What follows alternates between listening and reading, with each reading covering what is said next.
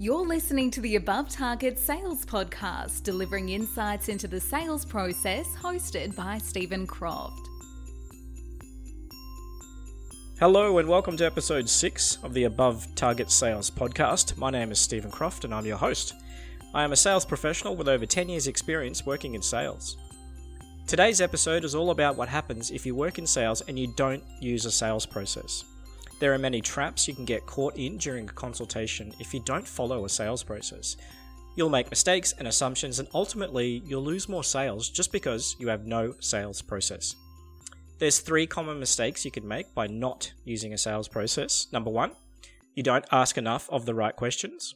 Number 2, you jump to providing a solution too quickly. And number 3, you don't ask for the sale.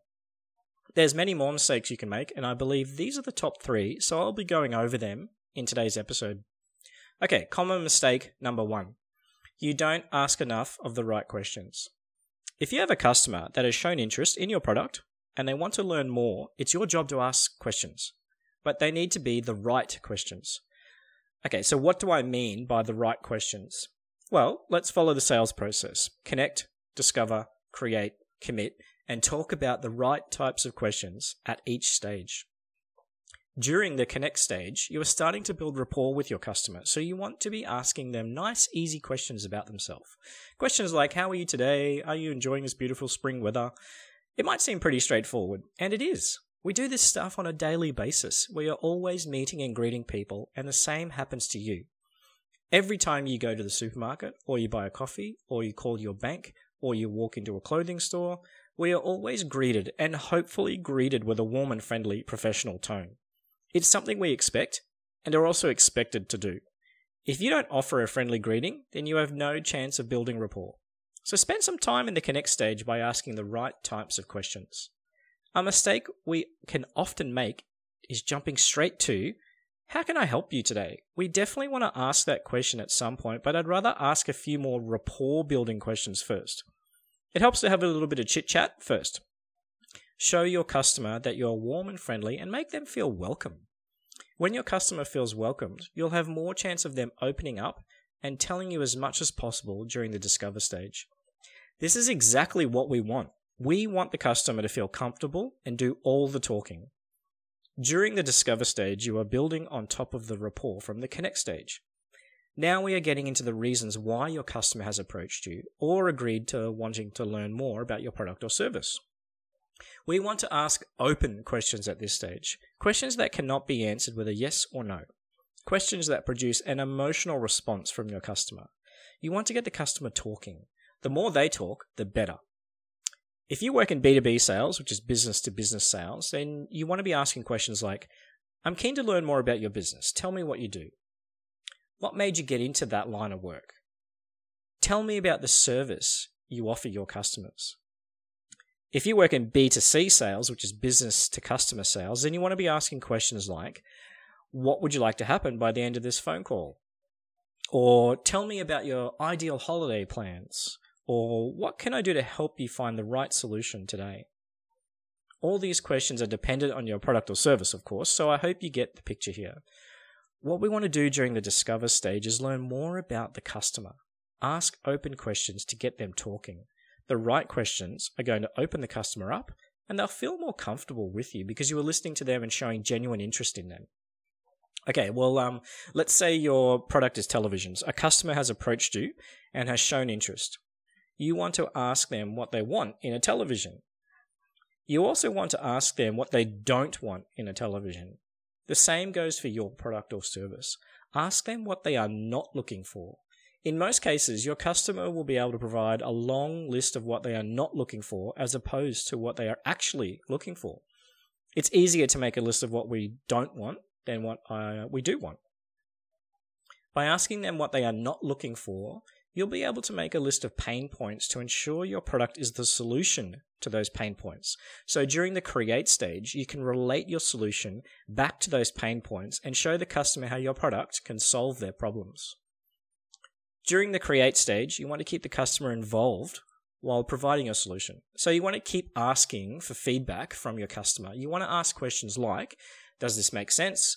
What are your thoughts about this feature? Do you have any questions? Is there anything you're not clear on? This looks pretty good, don't you think? So while you're giving your demonstration or going over the information on the quote, you want to ensure the solution you're providing is the right one. You can only do that by asking questions that are basically gathering feedback from your customer. Each time you ask a question and they say yes, you can then move on to the next part of the presentation. If they say no, then you want to focus on what it is about that certain feature that doesn't help them. If you don't ask for feedback during the create stage, you're going to be offering something to the customer that they don't want. Depending on the personality of the customer, they may just listen to your presentation and not tell you this is not what they're looking for. They may just end up telling you, thanks, I need to think about it. Now, if you don't ask for feedback while giving your presentation, this is what could happen. So keep the customer involved and keep asking for feedback. During the commit stage, you need to ask for the sale. It's as simple as that. If you've completed each stage successfully, then you should get a clear answer from the customer as to whether they are ready to purchase. They may say no at this point, and that's fine. The worst thing you can get as a salesperson is no answer at all. This is when your customer will disappear on you or give you some wishy-washy response. So if they say no at this point, I don't mind at all.